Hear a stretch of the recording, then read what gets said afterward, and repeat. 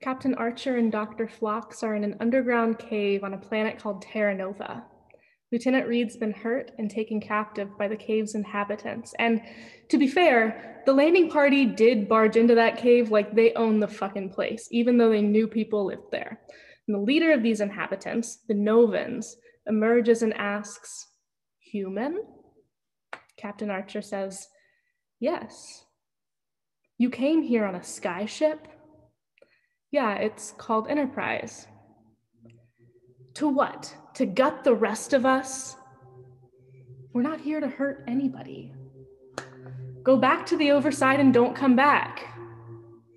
"What makes you think we want to hurt you?" "Humans hurt Novans." Dr. Phlox starts to treat Lieutenant Reed's leg, and Captain Archer brings up what he's been waiting to talk to the Novans about. "I know you'll find this hard to accept, but you are the descendants of human beings. Your ancestors colonized this planet over 70 years ago. They came from Earth, just like I did. When this early human colony broke off contact with Earth 3 decades ago, Terra Nova became one of the biggest mysteries in human space exploration. Why did they stop communicating? Why were they so adamant about not wanting to be joined by more human settlers? Did something bad happen to them? Are they still alive? Have they been advancing? At the time, humans didn't have warp drive technology, which is what lets ships like the Enterprise now travel at the speed of light, and it makes deep space exploration possible. At that time, it would have taken a decade to go check on these people, and so they just didn't.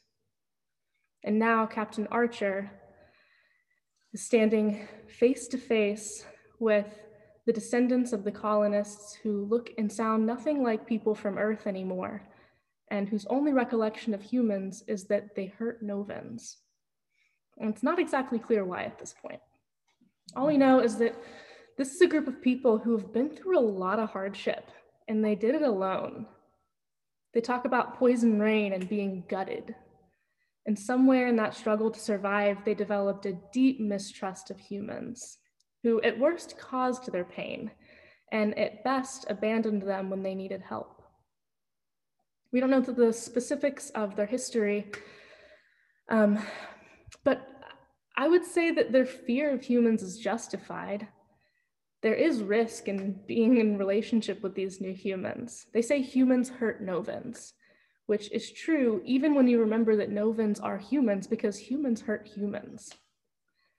Emerging from your isolation, even though there might be so much to gain, still comes with the potential of being violently attacked, of being forced to assimilate and lose things about yourself that you love, and of being rejected or abandoned by people that you've built trust with. And it wouldn't be the first time that Earth decided it just wasn't worth overcoming their distance with these people. And then for the people on Earth, Terra Nova was the site of so much hope and pride. It was the first human home outside of Earth's solar system.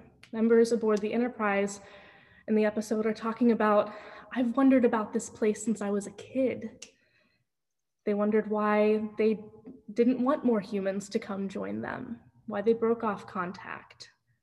Have they been in contact with other species since then? If so, what was that like? What will these people teach us about humanity? Are we a people who, left alone, continue to grow and advance, or will meeting these people remind us of something violent and dangerous in all of us? What if these long-lost fellow humans, after we make contact, still hate us?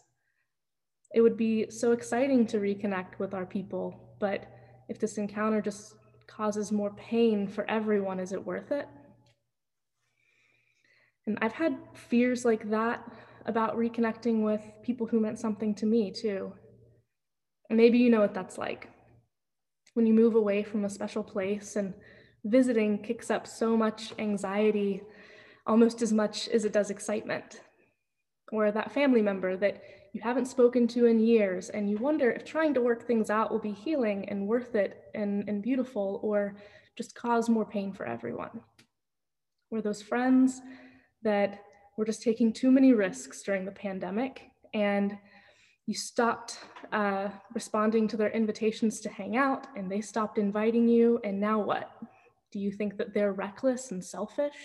Do they think you're judgmental? Where do you go from here? What's at stake when you reach back out to these people? Jesus, when he was dead for 3 days, and then he came back, rumor has it he went through some shit in that time when he was separated from his people, and he came back different, like unrecognizable at first. And people didn't know where he's been, what happened, what he's been through, how he's changed. He's walking through walls now. What's that about? While he was gone, the disciples went through a lot too. They were grieving and confused and scared for their lives. Like Peter, who denied Jesus publicly during that time. And that's something he never thought he would do. But when you're alone and grieving and escaping state-sanctioned violence, you do what you do to survive, and maybe you're changed by that. And Jesus knew that. Kind of cutting straight to the point, naming the real stakes at interacting with Peter now, he just says, "Peter, do you love me? Do you love me now that I've changed, now that you've changed in some way?" He says, "Yeah, I love you." He says, "Peter, do you love me?" He's like, yes, I love you." He says, "Oh, Peter, baby, do you love me?" He's like, "Jesus, yes." It's like, okay, cool. That's the main thing, is do you love me? And I love you. Now go and keep loving my other people too. Dear best friend from high school, I'm sorry we lost touch right as things got really hard for you. I could have made the long drive to visit, but I just didn't. I'm glad to see that you survived by becoming someone new, by calling yourself something new. I still love you and I want to know you. Do you still love me? Do you still want to know me? Dear Mom and Dad, in some ways, you know me better than anyone else. But you've missed a lot, and we are not the same. Sometimes it hurts how different we are. But I still love you, and I want to know you. Can you love me and who I've become and not try to change me back? Dear ex-lover, we caused each other so much heartache, and I don't think we should continue to know each other.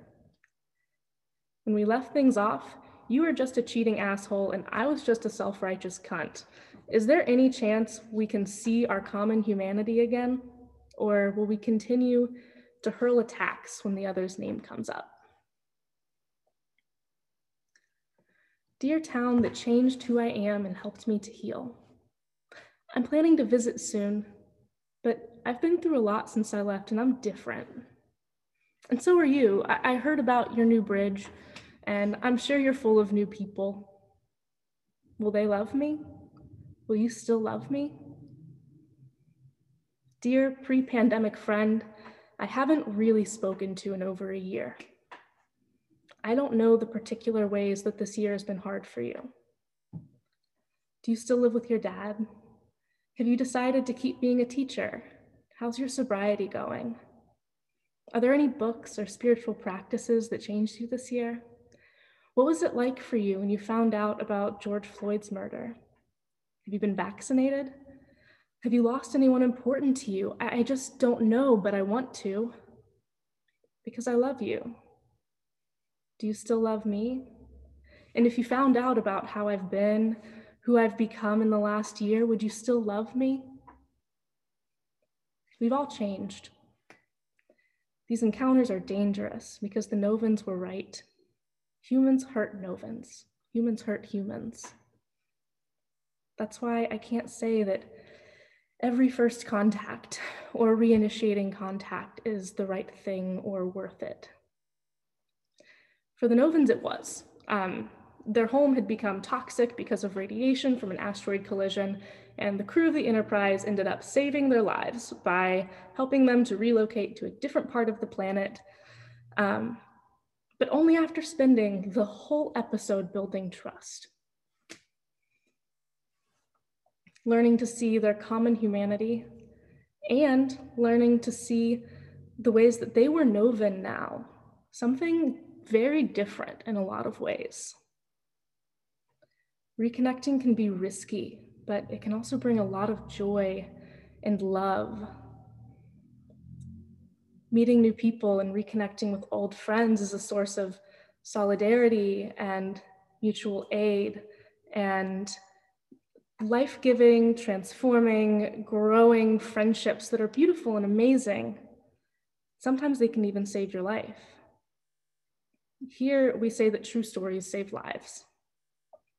And I think a big part of that is getting to know someone or letting someone get to know you. It might be knowing that you're not alone as a listener or as a teller. And we know that that encounter also has to be approached with a lot of care, a lot of love.